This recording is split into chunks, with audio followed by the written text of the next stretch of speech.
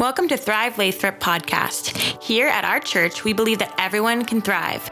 Make sure to subscribe to our channel and enjoy this life-changing message. Good morning, good morning. Hey, can we give it up for our dream team, the worship team, production, Connect, Safety Kids. I'm probably missing a couple, but man, all the teams that make Sundays happen, we appreciate you so much. And what an amazing, amazing Sunday. So excited to have you in the room. Come on now. It's always good to be here. It's always good to be together. And before I move on, just a couple things. Man, I am so excited for what God is doing. Can you believe that? $2.55 million in 2 years. Come on. Come on. That is the power of the church being the church together. And so I can't wait. You're going to hear some more updates on the Grow Project in the next few weeks as well. And then secondly, just so you know, I want to make this announcement for those watching online and in the room. We announced backpack registration. You could still sign up to volunteer, but we actually are full with backpack registration signups for people who need a backpack. We have over 1,000 plus people signed up as of right now to get a backpack. And so we're going to love our city the way we always love our city. We're going to show them the love of Jesus this week. Isn't that amazing?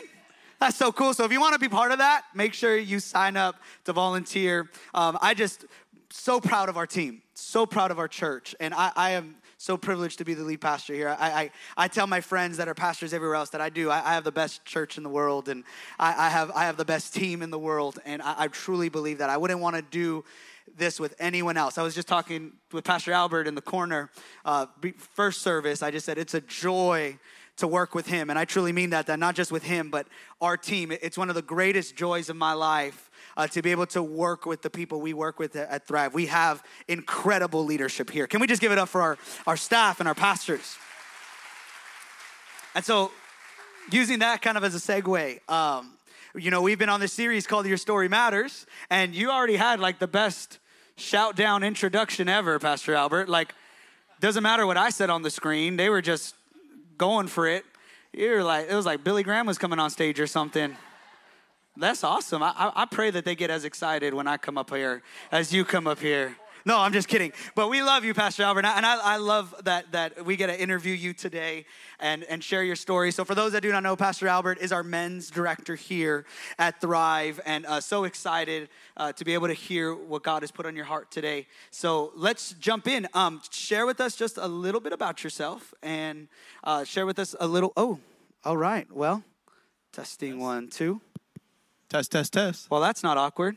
But can you hear us? Okay. How we doing? All right. Well, I think the team's going to handle it then. As we figure it out, we'll get the green light. We'll get back on the mics. Can you guys hear us back there in the back? Can you hear us in the back? No. Someone said no. No? That's amazing. No. Not yet? You can't hear us? There we go. Testing. Okay. Hey. All right. There we are. Thank you, Jesus. Thank you, Jesus. I just believe the devil doesn't want to hear you talk, Pastor Albert. We've had some issues this morning. Or my wife just hears me talk too much. Oh. No, this is good. We've been having some technical difficulties this morning, family, and so just bear with us. It might happen a couple times. It's been a little crazy, but it's all good. How many know that Jesus still is on the throne? Yes, he is. Even when there's sound demons, come on. Yeah. And it's good because back in the day, it was way worse, trust me. So this is a whole lot better what we're dealing with than what we used to. So we're just going to talk really fast. Yeah. So I'm going to go from like Mexican to Puerto Rican. Okay.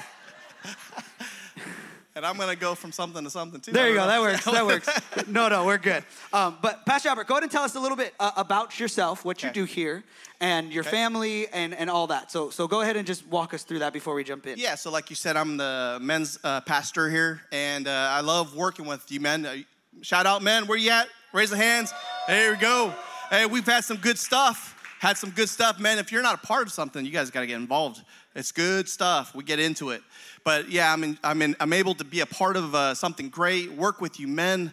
We have several groups. We have a Tuesday night group. We have a Wednesday night, Friday, Saturday sometimes. It's just wonderful. But we get into it. We get into the nitty gritty. We open up. We do some stuff where we just talk out and we talk about real stuff. Stuff that you probably wouldn't want to talk about in church setting like this. But when we're in our groups, good things happen, breakthroughs happen, and growth happens. I mean, it's just amazing what God's doing. All right, awesome. And then tell us about your family. Married, Yeah, kids? yeah. If you wouldn't mind putting up the picture of my family. Oh, look at that. Look at that. Yep, that's my family. We're a Brady Bunch family. Now, you're probably wondering, those two in the middle, they haven't been here, but we're praying for their salvation.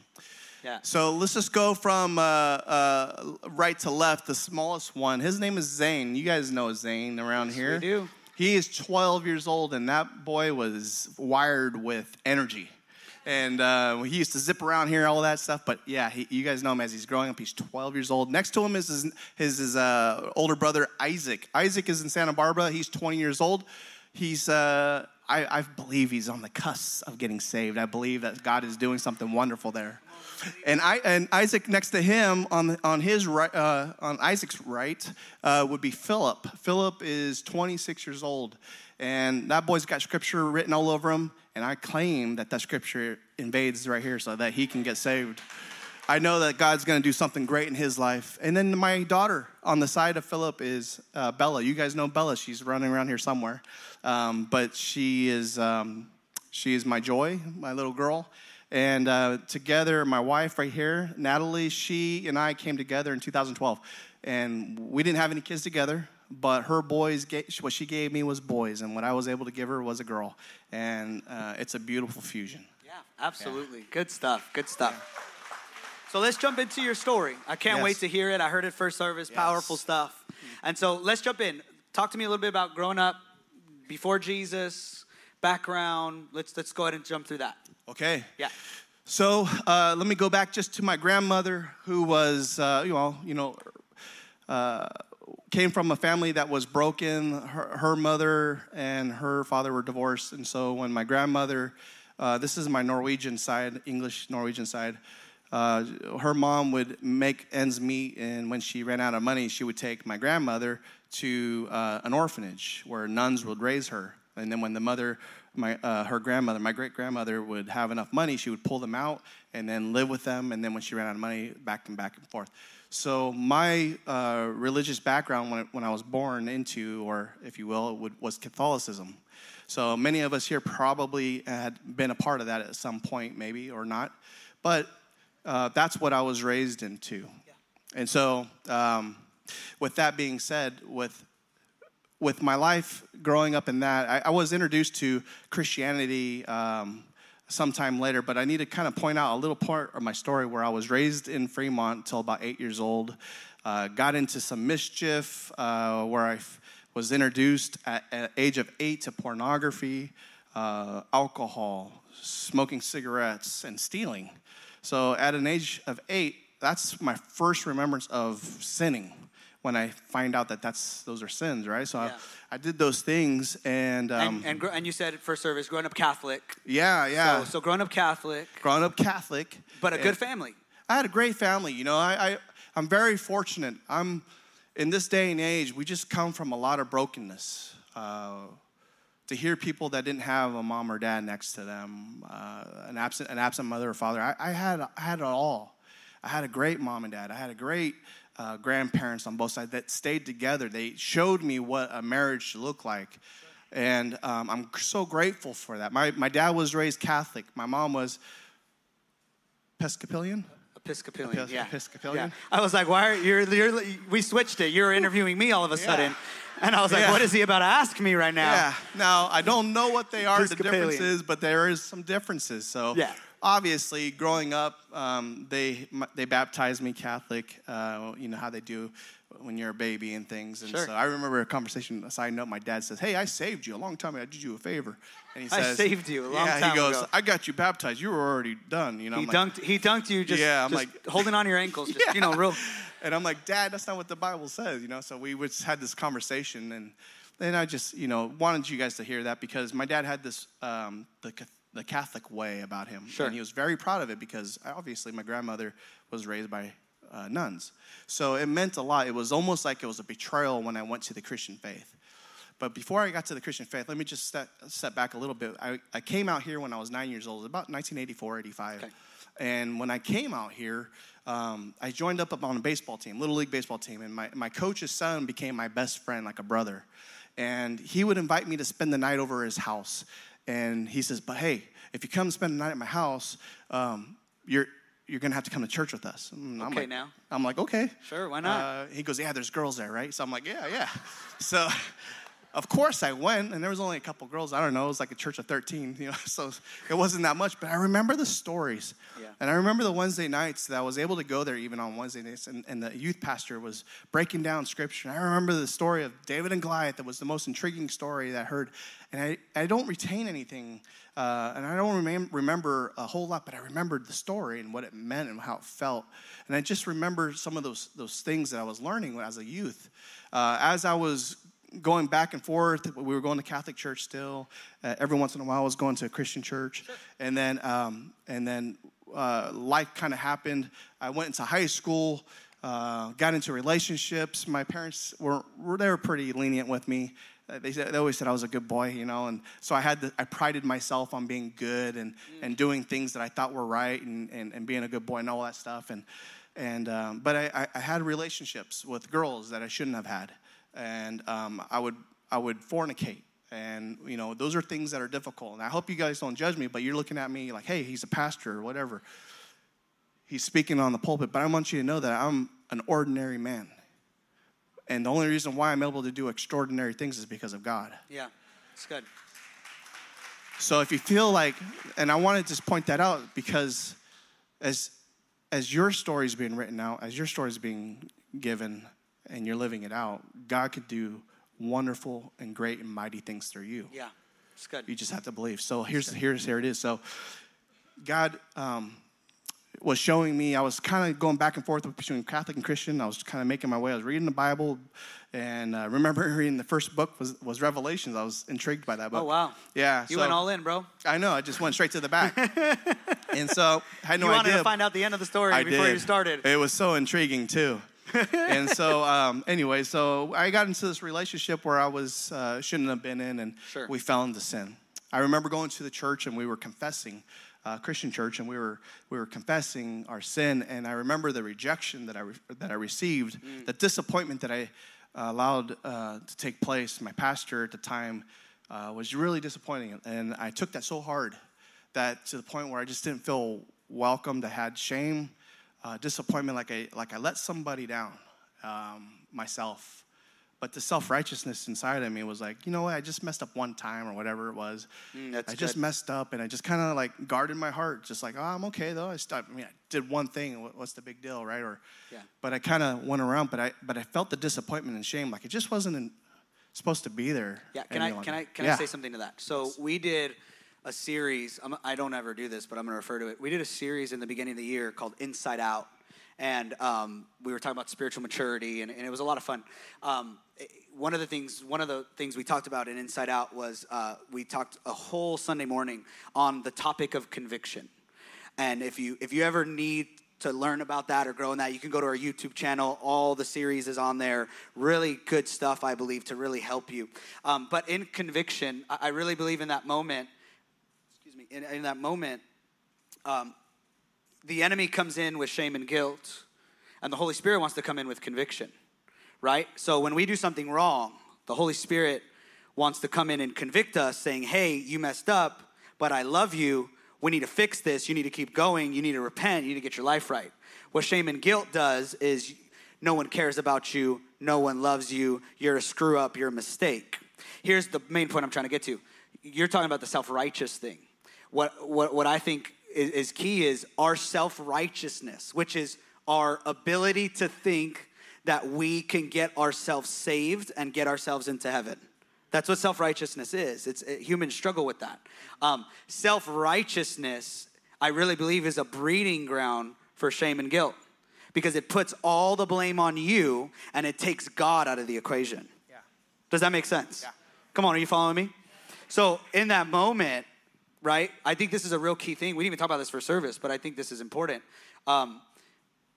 Not only maybe the pastor handled it wrong or whatever, we don't, he was trying to process it himself. Yeah. And we've been very vulnerable the last few weeks on leadership, unhealthy spiritual leadership and unhealthy churches, right? We talk about it. But in that moment, I also believe what you're saying, when we have a spirit of self-righteousness, where we feel like we've arrived and we got it all together, And it really hardens our heart to even the Holy Spirit trying to help us and work things in our life. Absolutely, absolutely. And so just, do you have something to jump into that? Yeah, for sure. Yeah. So, I mean, with that spiritual self-righteousness, that comes, the thought in your head is like, I don't need God. You know, why do I need him? I had everything. I had everything I could want as a kid. Why do I need God? Wow. Why do I need God? Why do I need to be saved? What was the reason for it? I had everything. Saved from what? Yeah, so good. You know, saved from what? I mean, a lot of us think that and we contemplate. We come to church. Some of you here today, someone brought you and you're like, why do I come to church? You know, what's going to be different about this time versus the last time? What the difference can be is if you recognize that if you're doing it all on your own and you feel like you have all the answers, maybe you need to relook at that and ask the Lord to forgive you. Yeah. Forgive you for taking what he has for you and just throwing it to the wayside. Yeah. There's an understanding in our mind, you know, like I remember having a conversation with someone and they said, I don't want to bother God. I'll just do it myself. That's self-righteousness. Wow, it's true. I'll do it myself because I just don't want that, right? I'm like, no, it's quite the opposite. I need God to get through something, but not to be in front of him and not to be behind him, but to do it with him. Yeah. So different. Yeah, it's so true. And that's the gospel. That the gospel is that, yes, you have free choice. Yes, you have free will. Yes, you have independence. So we're not saying you can't make your own decisions. Right. But what we are saying is in your decisions, it will lead you to sin because everyone falls short. That's what Romans says. Yes. And the antidote to sin, to the shame and guilt, because here's the thing, Pastor Albert is dealing with this self-righteous thing as a young man, but yet he's still feeling the shame and guilt. And the antidote to the shame and guilt wasn't more of his own decisions because it was his decisions that got him to where he got to in the first place. Absolutely. It's actually for God to intervene. He begins to transform our hearts from the inside out. Yes. And then God begins to move. And next thing you know, he changes our decision making. He renews our mind. That's the book of Romans, right? Yep. He brings us into the mind of Christ, which Paul talks about. And now, next thing you know, we're washed by the blood of Jesus. And now our shame and guilt is as far as the east to the west, what it says in Psalms. Yeah. That's the gospel. Amen. That's what God can do. And so you have this moment. Yes. Right? A little bit of hurt. Yeah, absolutely. Probably 50-50, some hurt. Yeah. And then this self-righteous thing. Yeah. And so you live your teenage years. Live my teenage years going through it. Right? Yeah, I went through high school doing everything I wasn't supposed to do. A lot of us probably ventured it, even though I was still kind of touch and go with church. Right. Wasn't really real in my life. I was just kind of, it felt good. I liked the stories. Kind of had an understanding of God. Yeah, it was something like a form of godliness, right? A form of godliness. Yeah, so form good. of godliness. And so... Yeah, when does Jesus step in? Man, when do you get saved? This is powerful. Would you mind sharing the picture of my sister? I want to share that picture right there. That's my sister. Her name is Christy. Christy is a pivotal time in my life because in 1997, April 27th, 1997, my sister died in a car accident. She was on the Altamont driving to work, and she wasn't wearing her seatbelt, and she ran off the road, and she was ejected and died instantly. And that was a tough moment, a very, very tough moment, as you can imagine, and some of you have lost loved ones as well. My mom is here.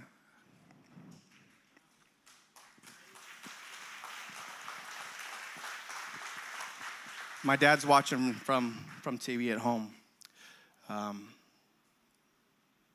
But the tremendous amount of stress and the hole that's in your heart when you lose someone that you love so dearly, to tremendous pain. But my mom got closer to the Lord, and I remember her reading her Bible, and she was just so close. I remember her taking time and just seeing her and her notes in her book and her Bible, and she was just going through it. But when I was at the mortuary with my father, we were not examining, but we were looking at my sister, and she was laying there, motionless, lifeless. And it's the weirdest thing when you know somebody and then that life and that joy and that love that they had is just like, it's just gone. Just gone. It's like, where did that go? Where did that spirit, where did that go, you know? And so all the things that I remember growing up, going to Christian church, I just remember the words that were spoken. It wasn't like verbatim. It was just the feeling that I got from the scriptures and the stories that were shared through Christian church that came alive, came back to me. And it was like God reminding me, I'm here for you, son. And so 3 days later, I'm in my bedroom and lights were off and I'm just on my bed, just kind of curled up, and I'm just thinking about, I'm just overwhelmed by what just is happening. Our family dynamic has just changed forever. And my sister's death was tragic, but it brought about so much goodness, so much victory. My family got saved. My mom started serving the Lord. My dad started coming to church. I got saved. I cried out to the Lord that day on my bed, and I asked the Lord, please come to me. Forgive me of my sins. I want to be changed. And I remember at that moment when I did that, the Lord supernaturally just lifted this heaviness, this weight that was just on my chest, the hole that was just, it was just gone. Wow. Come on. Just lifted. I was freed. And I can only give God that credit, that I knew for the first time in my life that he was still alive, that he was still real, and that he was still doing something. I didn't understand it, but I was excited about it. And so it set me on a course for greater things. And I wanted to dive in to church more. I wanted to know who God was. And some of you men here that I've gotten the privilege to walk with and talk with, those of you who are new to the Lord, you guys would call me and say, where do I start reading? How do I do this life? And I remember where I was. And I'm able to show you some of the simple things that God had taught me to start your path so that you can get on your way. Yeah, that's so good. We talked about this a little bit first service. I think it's amazing that God is kind to us, that he shows up in our darkest moments. I explain this, that God's not in heaven waiting for bad things to happen so that way he can finally step up. God's actually with us, and he never left. Come on.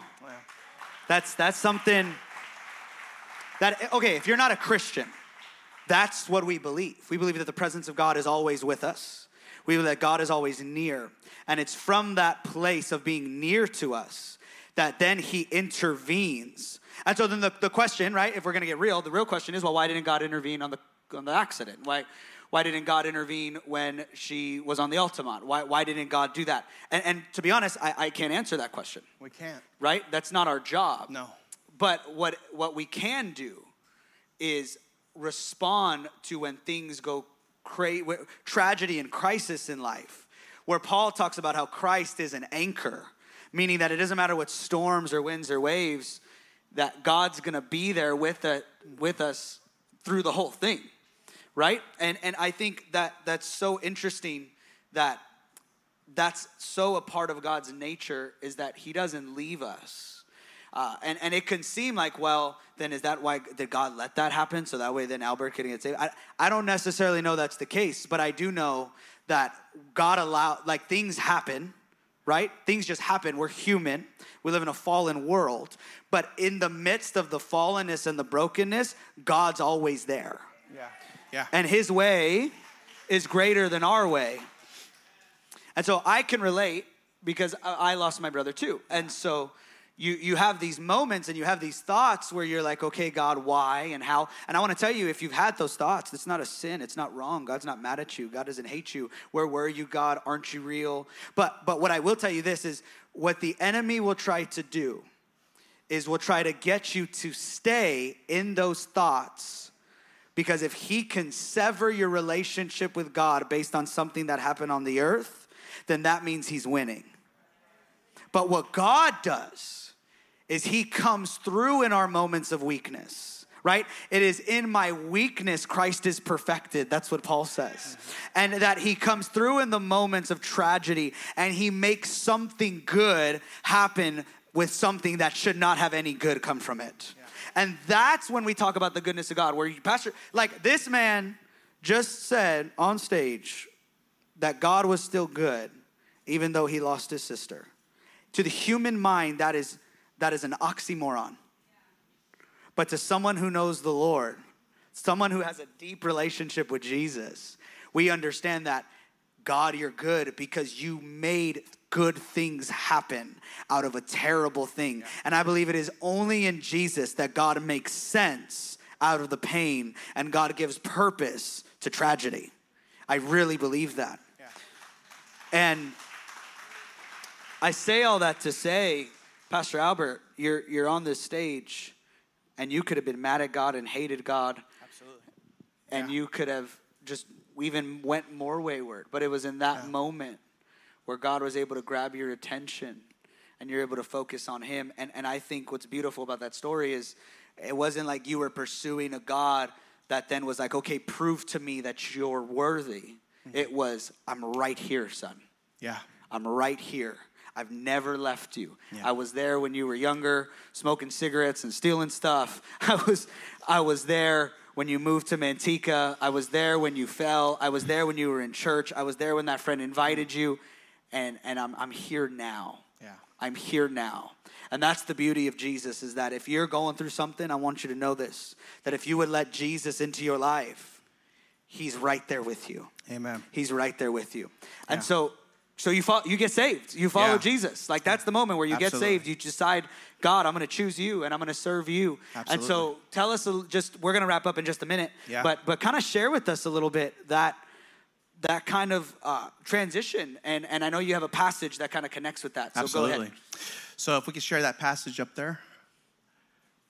Matthew 19, it's about the rich young ruler. A lot of you know this. Let me just go ahead and read this though.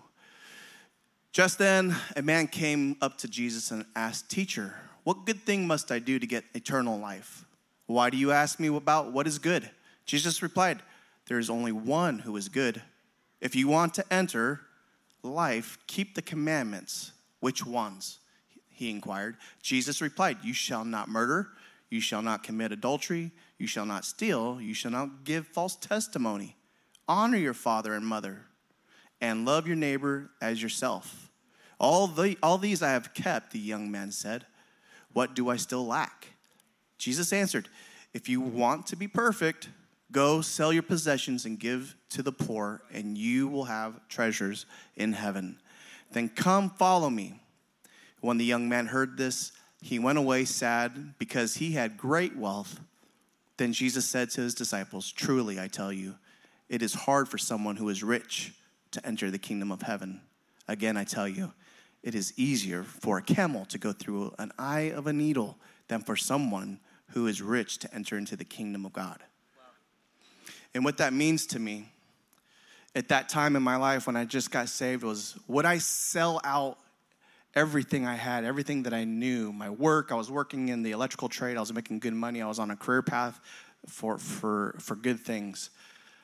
But when I got saved in 1997, shortly after, the Lord was just knocking on my heart. Like there was just this fire that was shut up in my bones. Like I had to be involved. I had to know who this Jesus was. I needed more of him. And I was chasing him with the tenacity. I need more. So I talked to the pastor. I said, "There's this program called Master's Commission." And he says, "Well, if you go to this Master's Commission, you got to devote 1 year of your life. No girlfriends, no job, no nothing. We're going to take you out of your home. You're going to be placed in another home." It was just this place where they try to get you where you were just focusing on the Lord. Hardcore. Yeah. Hardcore, right? So I broke off my relationship that I was with for, several years. And then I quit my job. And I remember my dad telling me, he goes, "You're making a mistake." Like every good father would. "You're making good money. What are you doing?" Right. Like you got everything lined up. "You're making a mistake. They don't make any money." I'm like, it's not the point. Right. My heart was that I wanted to know Jesus. I wanted him so badly. And so I enter into this Master's Commissions at 1999. I went through internship. I ended up going through the discipleship, learning so many great things. Came away with a lot of of good things, but I also developed, there's a seed of self-righteousness that was still planted inside of me. Things that I was still lingering from that high still school lingering. years. Yeah. I mean, I did not live this life where I wasn't even involved with drugs. I'm going to tell you right now that when in class they said, anybody know here? Everyone knows someone that does drugs, right? I remember in high school, and I'm like, I don't know anybody that does drugs. That's how I was, but yeah, right? So when I ended up marrying my wife, you know, we have some stories, babe. We got some stories. While we were coming to Thrive here in 2014, we're leading groups. My wife and I were going through the stuff, and we're believing for the Lord. Our two oldest boys still don't believe it, but they're causing a muck in the world, and they end up at the same time for two different things, being in jail. They are involved in drugs. Now I know people that are involved in drugs. But at the time, in my heart, it was like, oh, man, why? I don't even want to be a part of that. It was a self-righteousness that I thought, like, you know what? I don't even want that part of my family. This is so hard for my wife because she's like, this is my life, and I came from the other side of the tracks, and I'm looking at that as that's dirty. Right. Like you know what? Just leave them to God. Let it be. Let God do it. We don't have to intervene. And she's like, no, honey, we need to pray for them. We need to have grace for them. We need to give God the situation and pray for their salvation. Wow. And so her faith was more than mine at the time, and I was weak, and she was keeping it real with me, and we fought a lot.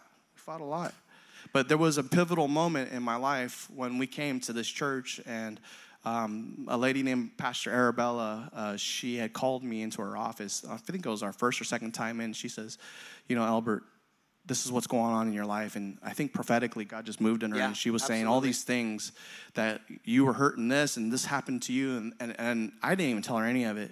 But as she's telling me, I'm sitting there next to my wife, and I just felt like these things were just crumbling down. All these walls that I had that I resented growing up, because there was a time in my life when I went through a divorce.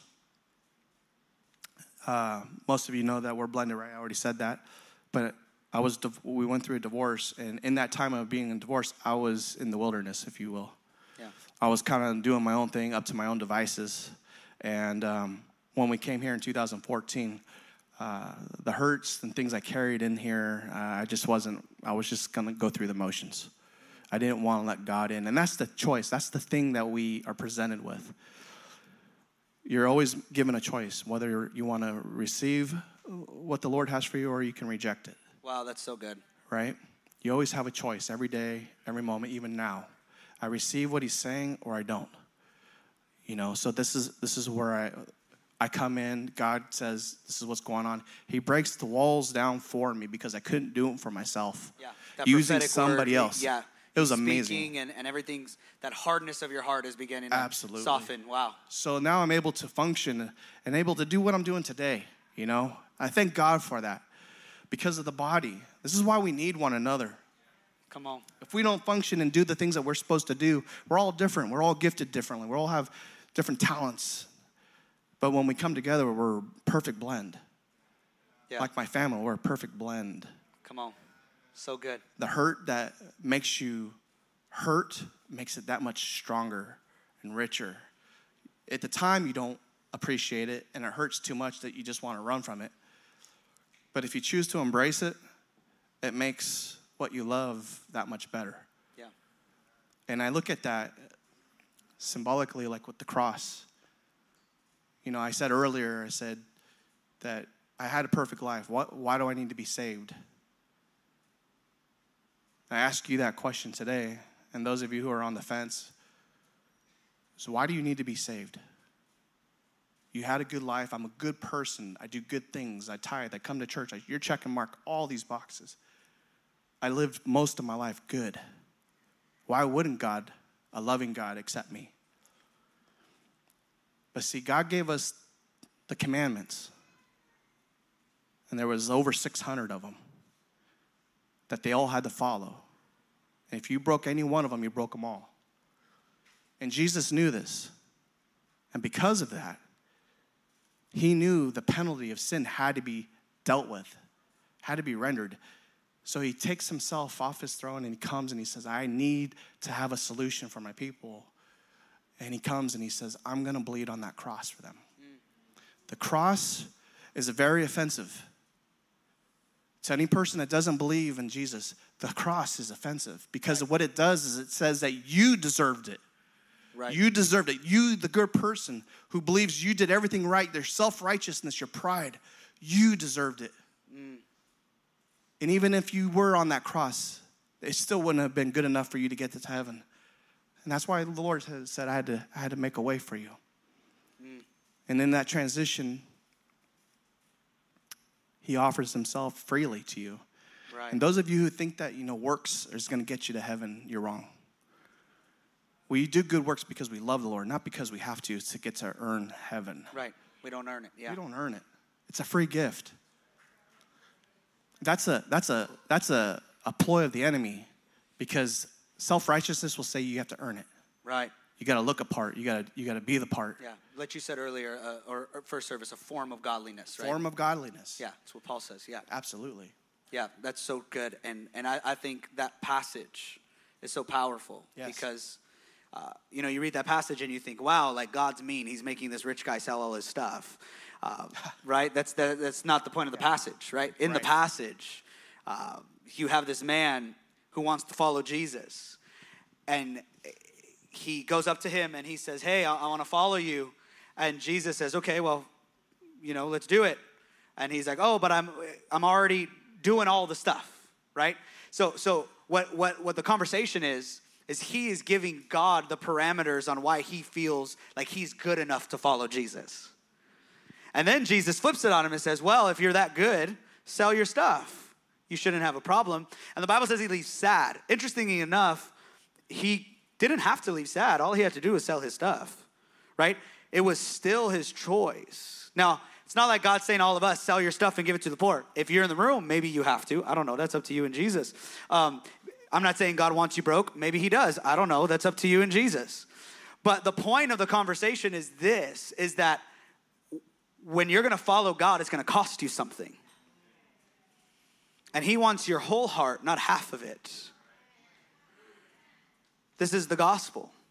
And what is he trying to do? He's trying to break down that self-righteousness in that rich young ruler. The same way he broke down that self-righteousness in you, Pastor Albert. Absolutely. Yeah, that cross, like you said, it's offensive.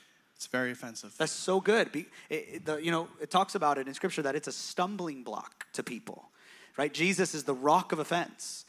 Why? Because it's true.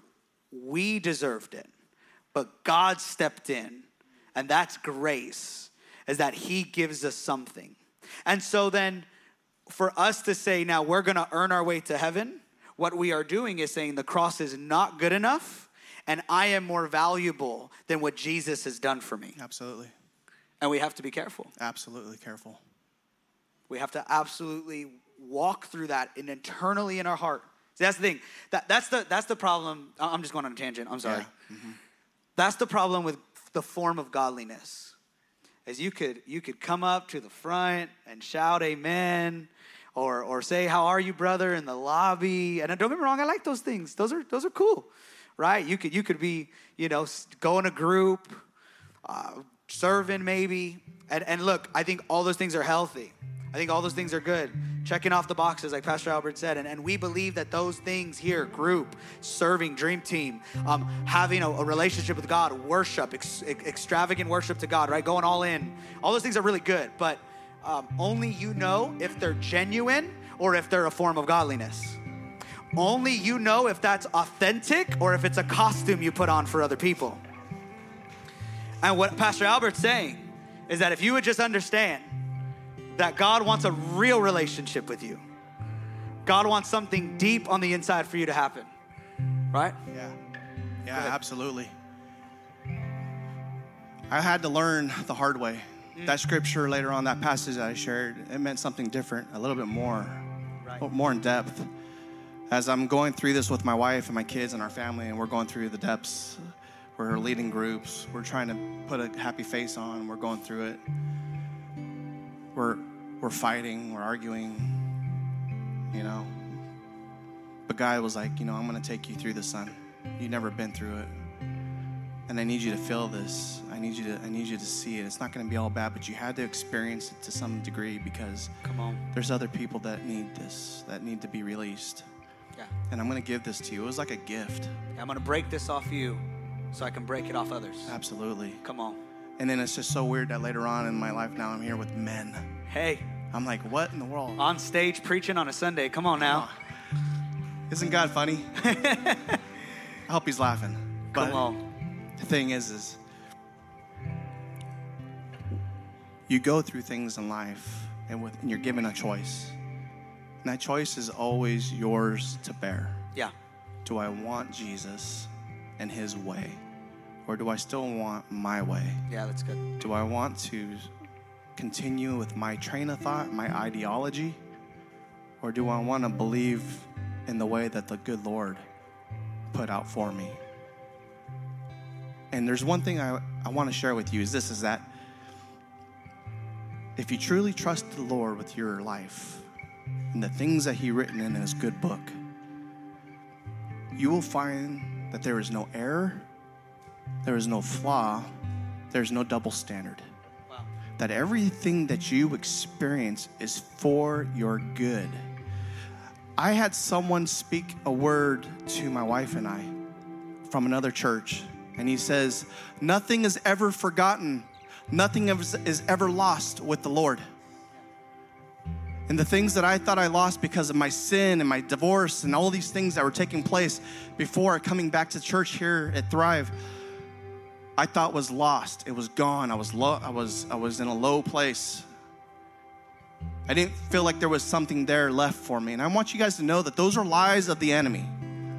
That if you feel shame and if you feel doubt, like you're not supposed to be here, like you don't feel like God's worthy in his love, you're worthy of his love, those are lies. Lies. That if you only could believe and if you only just touched the hem of his garment, like the woman with the issue of blood, she was fighting. She just knew, I need to get to Jesus. She fought this battle with her body and she was physically sick. But she knew that if I just could touch the hem of Jesus, I would be saved. So good. I would be healed. Yeah. She made a decision that I just need to get there. And like many of us, we want to walk on water. We want to run on water. But the first thing you need to do, folks, is you got to step out of the boat. You got to get out of the boat first. You got to make that decision, the conscious decision that I'm not going to do it my way and God's way. I'm going to do it either my way or I'm going to do it God's way. I'm challenging you that with this morning. Do you want to do it your way? Do you want freedom? Because if you want freedom, you have to trust that the Lord is good, that he's not a liar, that he's not a man that he should lie, that he has a purpose, he has a plan for your life.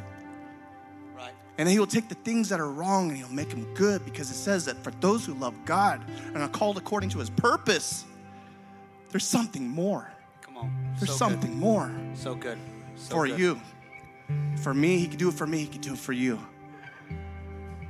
I would love to hear your story one day. In our groups is where I get to find out more about you.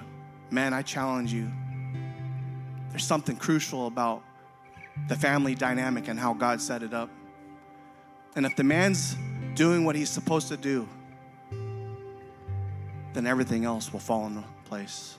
The wife, you're saying, Pastor, my wife won't even listen to me. I can't get her to submit. And God's like, well, it's because you haven't submitted to me first. Come on. Listen, before we close, I think that's so good. There's something in the room right now. I don't know if you can tell the trend that God is calling someone in the room to you got to surrender again.